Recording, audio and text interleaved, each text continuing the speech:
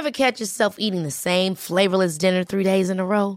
Dreaming of something better? Well, HelloFresh is your guilt-free dream come true, baby. It's me, Keke Palmer. Let's wake up those taste buds with hot, juicy pecan-crusted chicken or garlic butter shrimp scampi. Hello Fresh. Stop dreaming of all the delicious possibilities and dig in at HelloFresh.com. Let's get this dinner party started.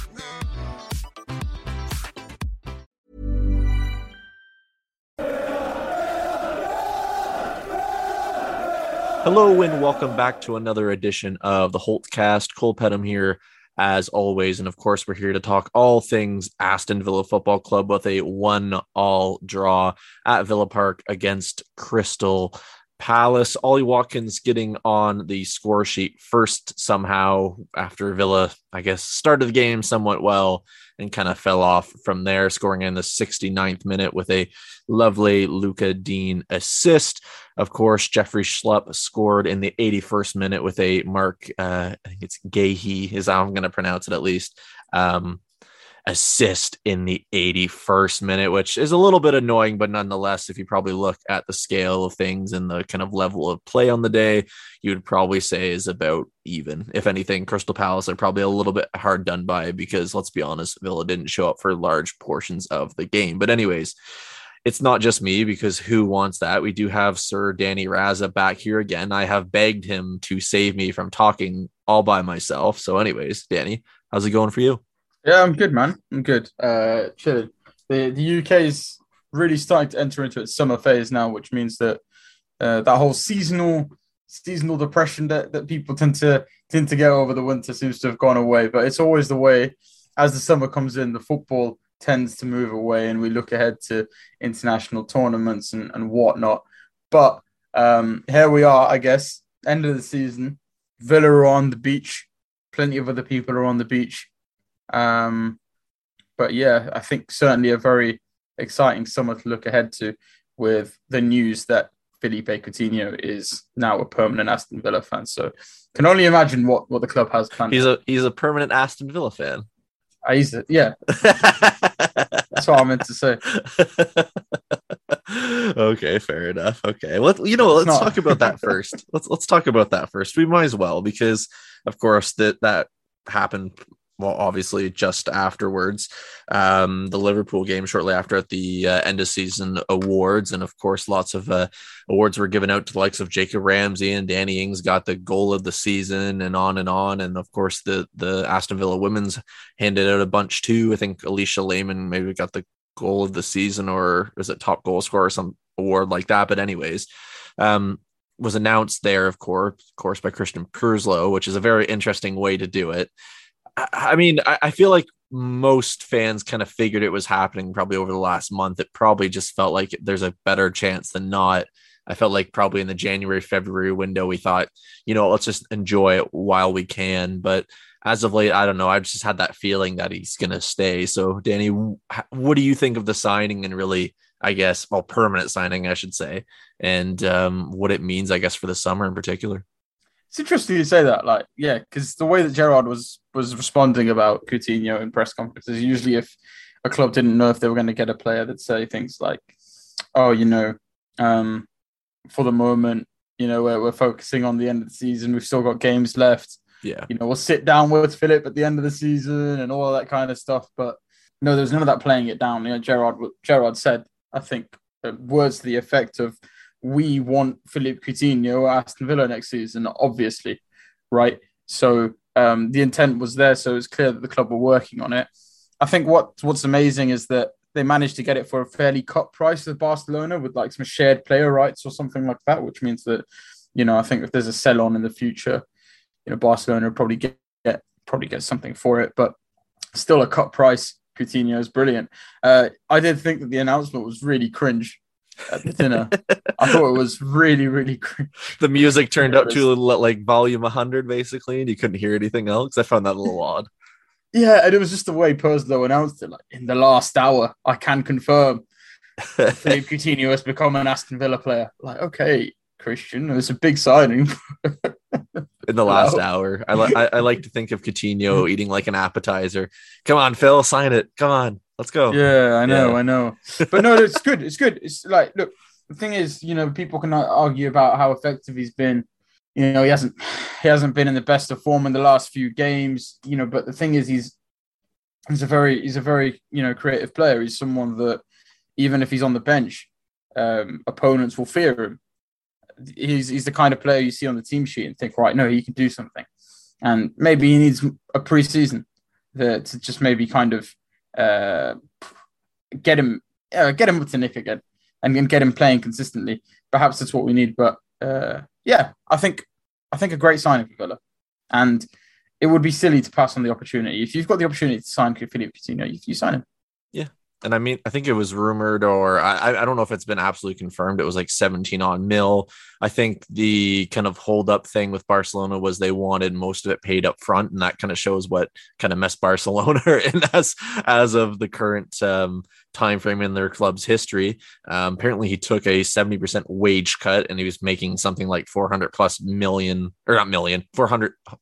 a week or something like that. Jeez. Cole, you put in these numbers out your ass. Yeah, well, no, I knew that from like tweets and stuff I saw, but not 400 million a week. I wish, but 400,000 pounds or euros, I should say, per week, which just shows how unsustainable and what a mess that football club there in Spain is. Really, when you're paying people that absurd amount of money, that, let's be real, I don't know where you get your value back in that. And of course, with the fee that they paid, over 100 million pounds. Yeah, they've taken a massive hit, but you know what? It's Villa taking advantage of a team in a poor situation and so showing some strength there. And I feel like, for me at least, how many times have we seen Villa players move on for cut rate prices because we don't hold the power? So all in all, you know what? You look at the sale of Grealish for 100. We bought Felipe Coutinho for even less than a quarter of what we sold Grealish for. Of course, Grealish is probably in installments and probably won't see most of that money back for years and years to come, you'd imagine. But at the end of the day, I think for me, it just signals what's going to happen in the summer. It helps kind of from the name basis in terms of, well, we have Coutinho, we have Lucas Digne, who can we really attract? So I expect some big signings at least, and I feel like that's just kind of the intent. But at the same time, I'm thinking, you know what, if we can get deals like this for players that can be very effective throughout a season and it's not at a crazy price, that's even better. So we'll have to wait and see. But Danny, anyways, let's get into the 1-1 draw against Crystal Palace. I mean, same lineup as the loss to Liverpool on Tuesday, which I thought was a very good performance overall. But were you surprised that there wasn't any changes? Because, I mean, it was pretty evident probably from after the 30th minute, I would say, that a lot of these players looked a little leggy. At least they did to me. Yeah, I mean, look, I think his thinking would have been, look, they put out a really good performance against Liverpool, so why change it?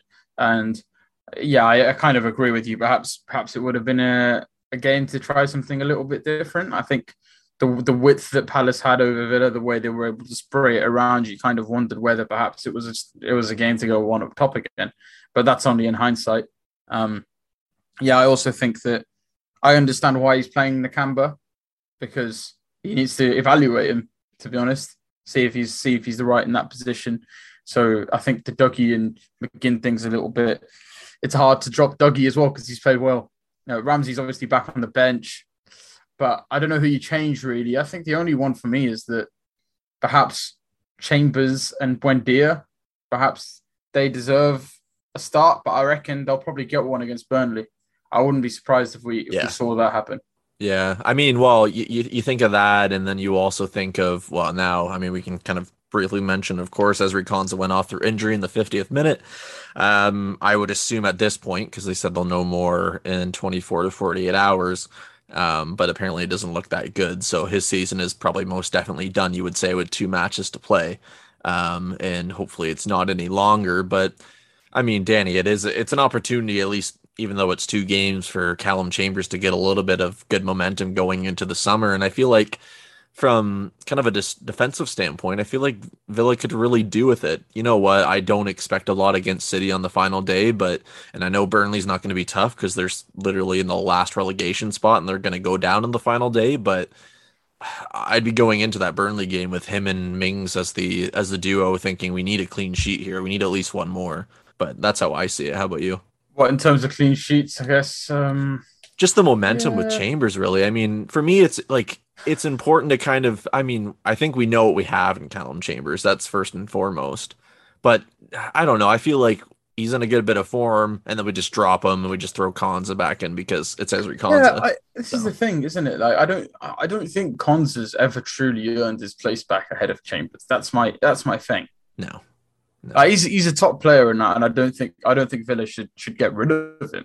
Like, he is one who might have transfer offers coming in the summer, and he's one that Gerrard might well evaluate and kind of go, 30, 40 million maybe. But he's had a real drop in form, and for me, Chambers every time he's come in is, proven he's solid. I think at the start of next season, someone asked me this question, like, who's more likely to start next game? I mean, first game of the new season. Is it going to be Konza or Chambers? Yeah. And I mean, at the time, I thought Konza. I probably still do. But what does it take? Does it take a run of really bad results for Chambers to, like, hold the place? Now it might even depend on the injury too. Like, I mean, who knows? It could only be a month and then he's back for preseason, or it could be 6 months. So, like, you never really know, right? So you have to wait and see in that regards. I mean, I guess let me put it this way. What would you rather bet for who starts beside Tyrone Mings? Because I would be assuming Tyrone Mings would be the guaranteed starter on the left center back slot. I guess would it be A, Konza, B, Chambers, or C, a new center back? I guess that has to be discussed too. So it's hard, isn't it? Because you literally have to, if you want to bring in someone new, you have to get rid of one of Konza or Mings, really. Well, you have to get rid of Konza. I feel like then Chambers is really hard done by too, though. Like, you have to think of it that way too. This is the thing, isn't it? This is the thing. So I don't think centre back's going to be a priority. But no. Having said that, how many like poor goals have Villa shipped this season? Yeah. So it's a bad situation. Yeah. And today was no different, really, if you think about it. The way that they conceded that goal, what was it?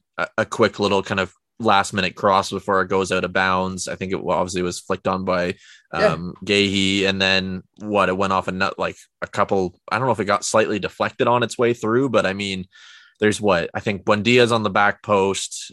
Chambers got caught ball watching a little bit, and I mean, it happens throughout a season, but I mean, like you said, how often does this really happen?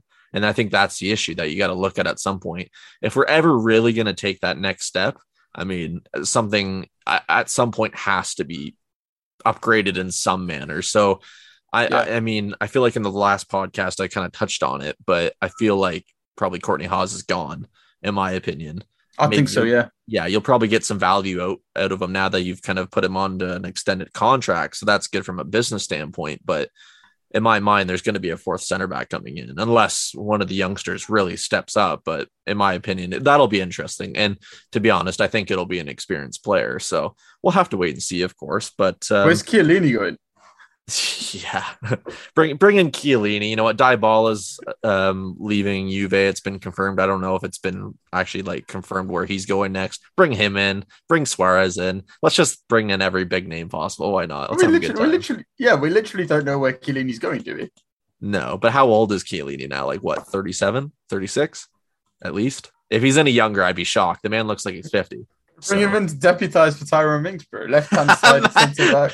I love Tyrone Mings, but would that not be the biggest slap in the face to someone who just won the Euros last summer?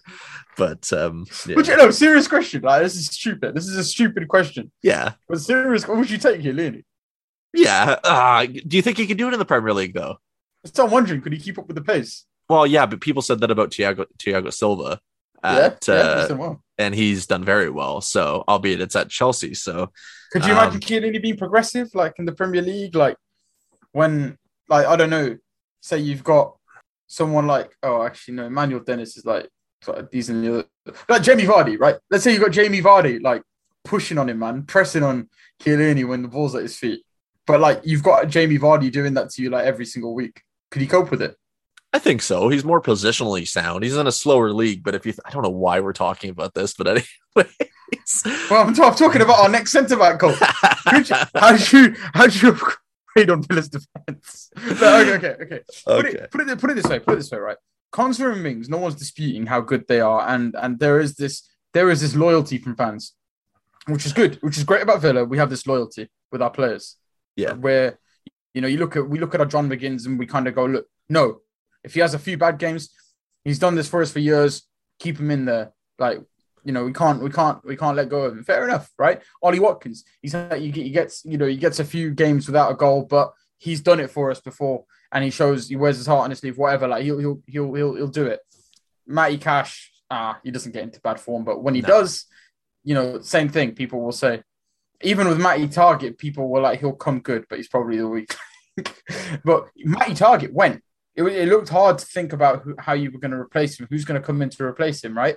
Matty Target, he went. Dean replaced him. We've got another level of left back on him right now. So in the same way, Mings and Konza, at some point or another, there has to be that step up from him, and you don't know who that is.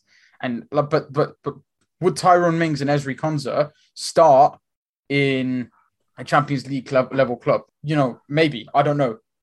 I mean, yeah, you're correct in the sense, like, if you think about it, we've had Konza and Mings as the main center back duo for this will be the second full season, obviously part of the first season back from promotion. So at some point in my mind, they either, I shouldn't say improve, because I think both of them have definitely improved and kind of shown their worth, but I don't know. It's one of those things. And I mean, we'll kind of talk about this probably throughout the summer too. Like, is it certain areas that we need to improve, or is it kind of a wider issue? So, I mean, we'll get to that eventually. But Danny, the one thing I do want to discuss is Felipe Coutinho versus kind of the Emi Buendia debate. I think it's valid at this point in the season because, of course, Coutinho, like we said, signed a new deal, all excited, thought, he's really good putting the shifts. The player ratings I put on the 7,500 Holt website, in my opinion, I gave him a 5 out of 10 because I really didn't think he did much today. I mean, I feel a little bit bad saying that because he did have to drop deeper, and that's because players around him weren't really supporting for him to stay further up. And that does affect what kind of impact he can have. But I mean, especially going into Burnley, of course, last time we played Burnley, Buendia played, which I kind of expect probably to happen again. But I mean, with 2 games left, where do you kind of sit with this? Because for me, I think you run probably Buendia against Burnley and probably, I'm not going to say unfortunately, but it's probably going to go back to Coutinho against City. But do you think there's any argument to just kind of give it to Emi till the end of the season at this point? Yeah, I mean, I think maybe it's a little bit political playing Coutinho at the moment, but I guess it's one of those ones where maybe it's the gate receipt thing, man. Maybe it's for fans to stick Coutinho out there. But like Emi Buendia, I don't want this to become a situation where Buendia looks at us over the summer, speaks to his agent and goes, "This isn't what I wanted. This isn't what I expected." That's what I'm worried about because Buendia, he's had good games for us. I'd say the second half of the season's been stronger for him. It's just that he's not been given a consistent run. But I guess, when you look at it, when he first came in, the first few games he played for us, and he wasn't really working as a number 10, but that's where he's primarily had to play under Gerrard, like since we've been playing with this system with one guy behind 2 forwards. Mm-hmm. But he's looked good there. He's looked good. He's looked better under Gerrard in that number 10 position. I think it was quite telling, I suppose, when Gerrard took Ings off and stuck Buendia and Coutinho out wide. I wonder if that's going to be his plan over the next couple of games. But I think what it really needs to do is keep that interchangeable. That front 3 needs to be interchangeable. There needs to be a way that he can fit 2 wingers in the side because, we have a lot of high quality wingers. We have a lot of high quality for players who can play out wide. And yeah, Buendia and Coutinho are just 2 of them. And you can't have them jostling over a spot for the whole of next season because they're both going to be key players. So that's I think a big challenge for Gerrard over the summer.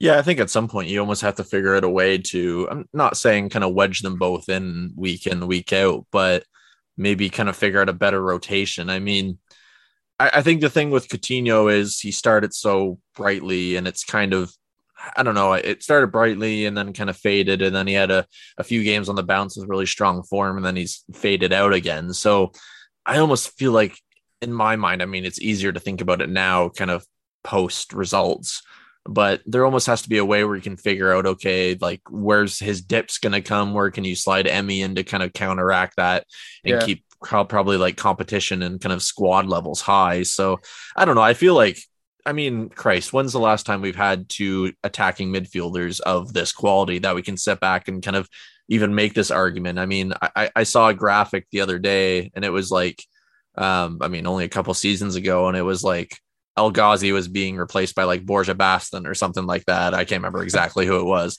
I mean, you go back to those days, which were only a couple seasons ago, and you think we've definitely come a long way. So it's going to take some time. I mean, it'd be a massive shame if we lost Emi Buendia in the summer.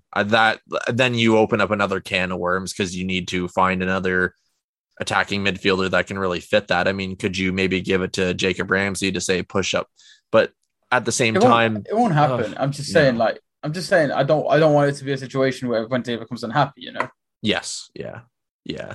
But at the same time, he probably knows what he signed on for. It's a journey. It's not going to be instant too. So I don't know. Like you never really know what these things do. We'll have to wait and see. And like I've been saying for months now, I still feel like there's going to be one or two departures that we might be a little bit surprised by. So Bailey, maybe. Do you reckon he'll be off? Do you reckon there's a Bundesliga team waiting, kind of going? I feel like now we can buy him for half the price. That one's going to be a little political for me because I feel like ownership may say like, no, he has to stay around. You never know. At what point do they step in and kind of try to protect their investment in a player per se when you forked out that much? I mean, and I guess at one point as well, when you cut your losses, I mean, the same can be said about Traore. I mean, I think they only spent, what was it, like 17 odd million on him I guess just over a summer ago now. He's broken, bro. You're not going to get the money back from. There's a lot of players, unfortunately, within this side that you're probably not going to get your return on investment versus some at some point they may look on to ship on thinking you can probably get two players of that quality for the price of one. So we'll have to wait and see. But I mean, bringing it back to Coutinho, I think, he's more of an like, I'd rather he stuck around. Like, I mean, he's sticking around, right? I mean, even with Traore, for example, like Traore, Sanson, with them leaving and everything, I'd rather have Coutinho in the squad than those guys who, obviously have had their injuries and, it's broken them. I think Coutinho is probably, like, he's got his injuries and stuff, but I think for him, it's just going to take a little bit of time to get fit again. I feel like Traore's had that time now. I feel like Sanson's had that time now. And it's just not happening. Yeah, absolutely. I mean, you do sit back and look at it and wonder at what point do you kind of stick and twist with some of these players. But to kind of get back to the game at hand, of course, we're recording this on the Sunday when the game, of course, went on earlier in the day. So it's relatively quick reaction. And you guys will hear this on the Monday or whenever you're listening to it. So hopefully you guys enjoy. But I mean, when you kind of sit back and look at it, Danny, I mean, I picked out Ollie Watkins probably as the main attacking threat that I was rather impressed with. I mean, he probably could have done better with his second goal scoring opportunity, which he lashed across Jack Butland's, I guess to Jack Butland's right. Maybe could have argued that he should have at least got that on target. Probably in the midfield, you'd probably say John McGinn was the standout performer there. And then, of course, Luca Dean for me was probably the best defensive player on the pitch. I mean, by far, he was the man of the match that I'll definitely be saying later. So hint to that. But I mean, aside from those three, did you kind of sit back and think, were you impressed by anybody else today? I mean, for me, I just felt like it was maybe like Luca Dean on, say, like an 8. Dean is brilliant. Yeah. Watkins I'd say Watkins probably on a 7. Same with McGinn. And then, I don't know, for me, maybe aside from maybe Matty Cash, I kind of felt like everyone else is probably like a 5 or a 6, to be honest. But how do you feel about that? Yeah, I think I still think that we lose that game if Nakamba's not playing. You think so? I thought his distribution. I mean, we did discuss this kind of earlier, like with a few texts in the group chat. But like, I wouldn't be shocked if he's still. Obviously, we know he's not still kind of fully up to speed. But I mean, some of the ball distribution was scary, and unfortunately, we've seen that early in his Villa career as well. Yeah, but to be fair to him, I don't think McGinn and Luiz, maybe the forwards as well, Coutinho as well. I don't think they did too well in terms of. I mean, If you want to talk about shocking ball distribution, look at Coutinho today, right? Yeah. But like, I don't think the guys in front of him really did enough driving the ball forward and getting out of Crystal Palace. There just wasn't enough movement in general today. I think Nakamba did his job like pretty well. True. I'm not saying he was one of the standout players, by the way, not by any means. No. I think it was just interesting to see him play. I think he had a better game than Luiz, for example. Yeah, McGinn, I think it was really good to see him giving Palace that energy back, because I think in the past you've kind of seen Villa maybe fall apart when a team's, getting rough. I think his battle with Zaha was brilliant. Them two putting each other off. Good to not see him get booked, but how he's come away without a yellow is ridiculous. Still, I don't think there was anybody else really who impressed me. I think even Jacob Ramsey obviously came off the bench. Like he was injured for a little bit. I don't think he really made too much of an impact. No, I think other than that, I think Luca Dean and John McGinn really were the ones who stood out for me. But I think Luca Dean more so, just because like he was. It's always one of him and Cash, isn't it? It's always one of him and Cash that's doing it as the fullback. But he was so dangerous, and it was to the point of when he whipped that ball in to Ollie Watkins, I knew it was going in. Do you think that was an own goal, or do you think Watkins actually scored that? Because I still can't tell, and I've watched it back like 5 times. We'll say Watkins got a touch to it. Why not? Honestly, it looks like just the way that Guehi's facing Watkins. It looks like from one angle, if you watch it, it looks like it's going off Guehi's heel, but then from the other angle, it looks like it goes off the toe of Watkins. But either way, at least they scored. So Watkins does the work, right? Like Watkins does the work there. He deserves that. He deserves that goal. But I think that cross is what gets that goal.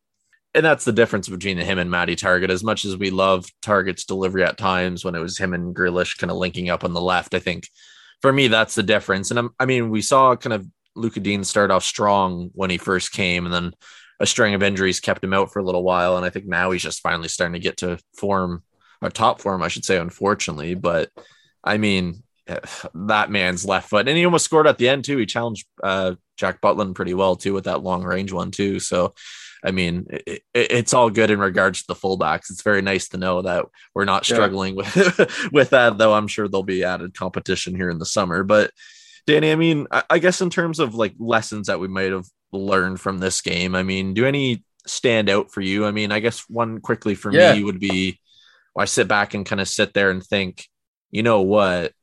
How many times can you think of this Villa side where maybe we'll start off strong like we did today relatively, and then fade out for the rest of the game and not really even have any glimpses? Like, for instance, scoring against the run of play and then really kind of going at it really hard at the end and almost kind of coming away with it again. Mm-hmm. That's kind of what stood out for me, but what stood out for you? Yeah, no, it's the inconsistency for sure. How can you go to Liverpool, give them absolutely everything and lose? Yeah. And then have a home game. The home, by the way, form is one big issue, but it's a different one completely. But then, have Palace at home and then, just barely touch them, barely lay a glove on them. We got a point, obviously, but, they need to come out with that same kind of effort every game. And that's the real issue for me, is the inconsistency, because you always see glimpses of a top side. And I'm sure Gerrard will see that as well. It's like the hardest thing to fix, isn't it? Because what you need is, right, I've got players who can achieve it, who can do it, but have I got a team that can do this every single week? And that's what, by the way, off topic slightly, but that's what separates like a Jurgen Klopp from like from like any other manager on the planet, for example. The sending out players to do that. Absolutely. That experienced job like every single week. And that takes a certain kind of player, doesn't it, at the end of the day? But Villa need to sort that out. The inconsistency for me is the biggest thing. I think that system works, but at times as well, it can disappear. The forwards. If a team is so stretched, that's the other thing actually that I noticed today. Villa do suffer with sides that can stretch you. Teams that can play out wide, that have proper like wingers touching the sideline. They struggle with that. Palace was spraying that ball about too freely today. Well, the amount of long balls too by Villa, just to kind of relieve a little bit of pressure and hopefully send Watkins on a run. Really, aside from, I think, the one chance that Danny Ings kind of lashed over the goal earlier on in the game, and the one he tried to kind of finesse around Butland, I think just shortly after. Aside from that, I really didn't even really notice him on the pitch for most of it. He was basically pegged back in our own end, kind of trying to get it out. But it is true. I think the truest thing for me with Villa is we start one way, but it's kind of adapting throughout a game and kind of managing that. So, I mean, whether that's kind of more up to Gerrard to kind of take it on his chin and kind of get a little bit more progressive with that over time, or the players kind of adapting to different situations. I mean, of course, I think back to a couple seasons and we've grown in terms of that. We're not as kind of poor in that regard, but there's still, of course, a ways to go if you want to break into that, I guess, top 10 per se, because I know a lot of us say top 8, but we haven't even really been inside the top 10. So let's take some baby steps at least. But Danny, let's go over to the 3-word reviews on Twitter. I think there's about 40 odd of them. So we'll get to those. Of course, you can tweet us post-match at 7500 to Holt. And I just kind of liked some that came in quickly after the match. So I'll read them out now. And of course, thank you to everyone that's got involved. Jim says, need new signings. GJHUTV, saving for City. Jonathan Fairless, Nakamba not ready. We'll go to Sanj J. Pradhan saying watch out Grealish. Let's go to ABCD AVFC. Say that 5 times fast. We did okay. Ches 1321. More Buendia, please. Macavilla, start Buendia. Let's go to Mr. P. Far too sloppy. Nigel WV, very forgettable game. And let's go through a few more right now. Sean Wild, huffed and puffed. Joe Thama, I hope I didn't pronounce that wrong. Beat Man City. And let's finish with Rupert Bell saying work in progress. I think that's definitely a good way to end that one there. And of course, thank you, like I said, to everyone getting involved. Tweet us at 7500 to Holt, in the future to get involved. But Danny, let's throw you under the hot seat here. Let's go to our man of the match / match ball. So, I mean, I feel like it's pretty obvious, but who are you giving yours to? Yeah, Luca Dean. He was the biggest attacking threat, I think, for Villa. He was finding himself free on so many occasions, getting himself near the penalty area. Never felt like he was really putting Villa in any harm defensively either. And yeah, just the precision of his balls today were brilliant, and nearly scored goal of the season for Villa as well.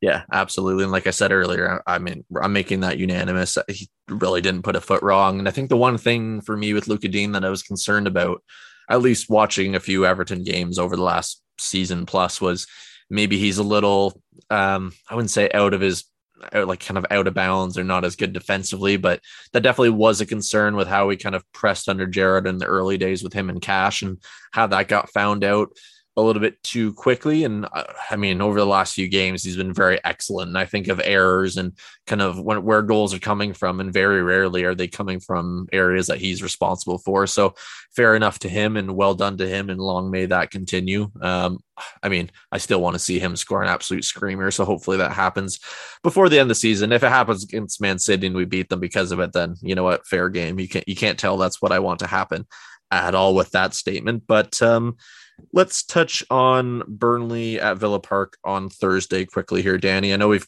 kind of briefly touched on it. And I mean, the relegation battle is like absolutely mental right now. There's still 3 teams in it. Of course, Burnley sitting in 18th, 36 games left. So us to play, and Newcastle United, they're on 34 points, minus 18 goal differential. Leeds United have 1 game left against Brentford. They're on 35 points, minus 38 goal differential, which is mental that they've conceded that many, or even in 17th place, in my opinion. And Everton are still in it, of course. They still have, I believe, Palace and Arsenal to play on 36 points, minus 20 goal differential. So, I mean, it's going to be a tight one. This is going to probably be, if Burnley look at it, they might even say, you know what, it will take maybe 2 points, or they'd probably prefer 4 points really at this point in the season to really secure it. But how are you feeling about this one on Thursday? I mean, we thought they were desperate when we played them, just over a week ago or so, whenever it was. But I mean, this is going to be pure desperation, you'd figure, from them, right? Yeah, like, this is the thing. I think when they played us that first time, it was obviously a case of, right, they've won so many on the bounce, they're undefeated in a while, and yeah, like, let's just keep on going for Mike Jackson. I mean, it would be a walkover they maybe believed in their own hype a little bit too much. Then they had a few injuries as well, which really made them suffer. And I think it's both Tarkowski and me who are out injured. And that's not what they want. They need that leadership in a relegation battle.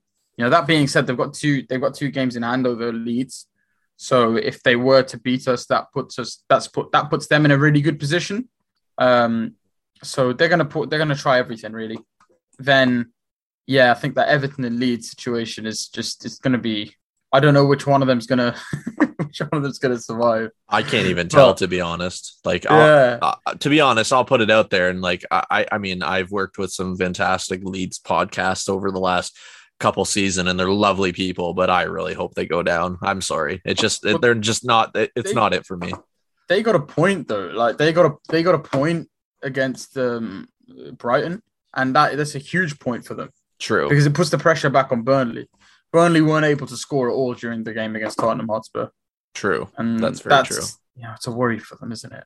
Yeah. I think I did say after the last Burnley game that look, we'll beat them again, and I still think we will. But there's also that chance that they run on absolute vibes and desperation. Yeah, and I mean, of course, it's the final home game of the season, so. I mean, I think Villa have only won something like 6 games at home or something like that. I feel like our very own Simon O'Regan tweeted that out or something. I don't know if that's an exact stat, but it hasn't been very many games this season, if I'm thinking correctly.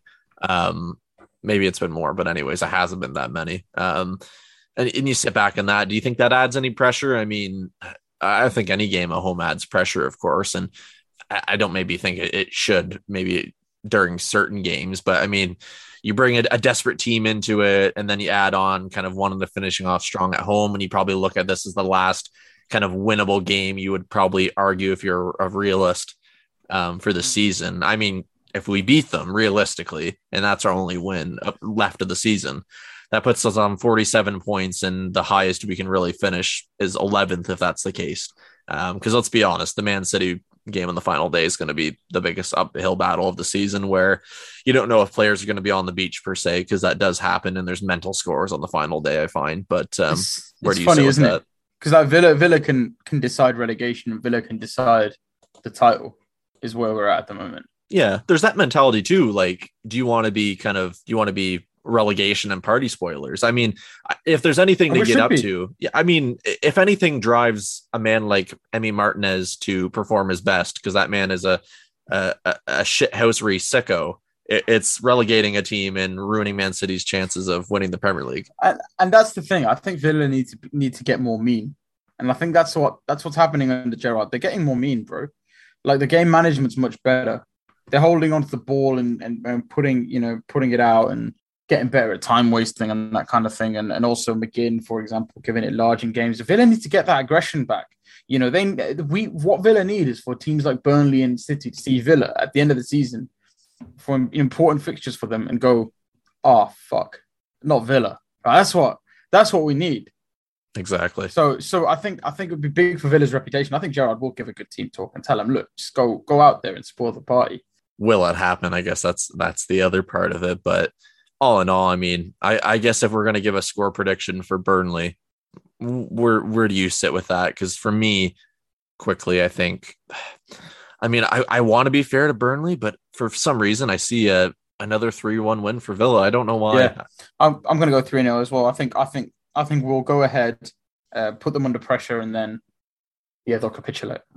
I think so. I mean, I think first goal scorer probably in that game is going to be massive, because you think if it's Burnley, they're just going to sit back and hold on for dear life. But I mean, if it's Villa, I can see Burnley really crumbling. And I mean, for them, if you look at their situation, I mean, Newcastle have had one hell of a second half of the season turnaround. Of course, they brought in quality and had probably the best January window out of all the sides in terms of what's needed. So maybe they look at that and think, you never know there. I mean, they still have technically both games for them could be winnable or to get points in, but it's going to be one hell of a task. But you're right. I mean, it's about showing up and kind of performing. So I mean, again, I feel like Buendia will probably start on Thursday, and then you go into Sunday with probably Coutinho and hoping he can spread a little bit of magic. But I mean, the difference from both games is, like, I guess, what do you just roll with the rest of the same team, or do you try a few things out that are a little bit different, or like we've kind of touched on, do you go in and say, screw it, we're putting the best side out, we're going to try to win both games, and that's how it is. I guess we'll kind of have to wait and see at this point. But I mean, for Villa, I mean, for most teams, I think it's every extra place you finish higher up the table, it's like £2.5 extra million or whatever, which, I mean, you never know. This is a new player, isn't it? Well, quite literally. So Villa are 13th right now, 36 games, -1 goal differential, 44 points. I mean, they could still finish realistically as high as, if they won both games, that would put them on 50 points. So technically they could finish high as 9th, really.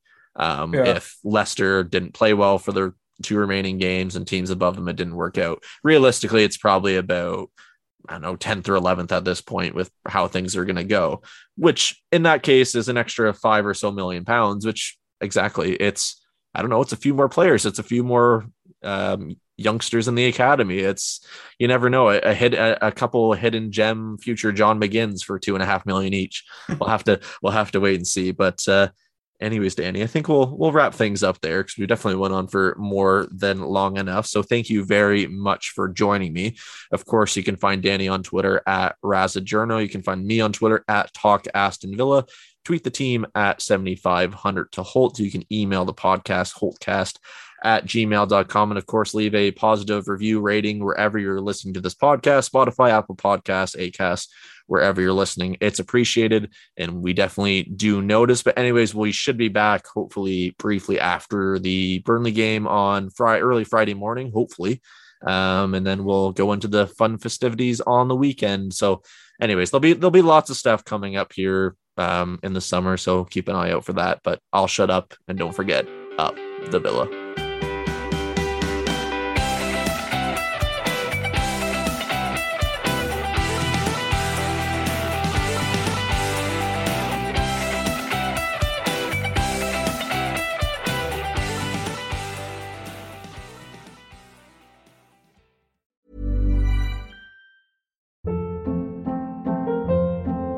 Hold up. What was that? Boring. No flavor. That was as bad as those leftovers you ate all week. Keke Palmer here, and it's time to say hello to something fresh and guilt-free. Hello Fresh. Jazz up dinner with pecan-crusted chicken or garlic butter shrimp scampi. Now that's music to my mouth. Hello Fresh. Let's get this dinner party started. Discover all the delicious possibilities at HelloFresh.com.